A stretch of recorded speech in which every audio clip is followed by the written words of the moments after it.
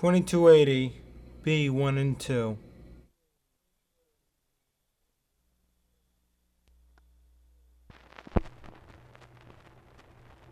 Yes, I'm a noted highwayman, the truth to you I'll tell. His name was Willie Brennan, in Ireland he did dwell. It was on the Calvert Mountains he started his devilish career, which made many a wealthy gentleman before him shake with fear. Brennan on the moor. And bold and undaunted stood Brennan on the moor. A case of a brace of loaded pistols he carried with him each day. He never robbed a poor man up on the Queen's Highway. But what he had taken from the rich, like Turpin and Black Bess, he always did divide it with the widows in distress. Oh, Brennan on the moor. Bold and undaunted stood Brennan on the moor.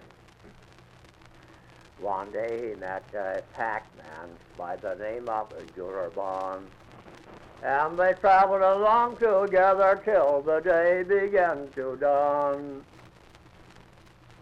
And Willie found his pack was gone, likewise his watch and chain, and he quickly did encounter him and robbed him back again. Oh, Brennan on the moor. Bold and undaunted stood Brennan on the moor. As Willie's wife was going to town some provisions for to buy, and when she saw her Willie, she began to sob and cry. He lost his foremost finger, it was shot off by a ball, and Brennan and his comrades were taken after all. Oh, Brennan on the moor. Bold and undaunted stood Brennan on the moor. Well, that ain't all of it either, but I can't remember. Did you ever hear any stories about Brennan on the moor? Yeah, I read an article about him. When was he a robber, and how long ago was that? Oh, God, it was a long time ago, but I couldn't remember when. There was such a guy, all right. And then it tells you about Turpin and Black Bess here. Did you never learn that song about Turpin and Black Bess? Mm-hmm. You never heard any song about him? Well, I had one about,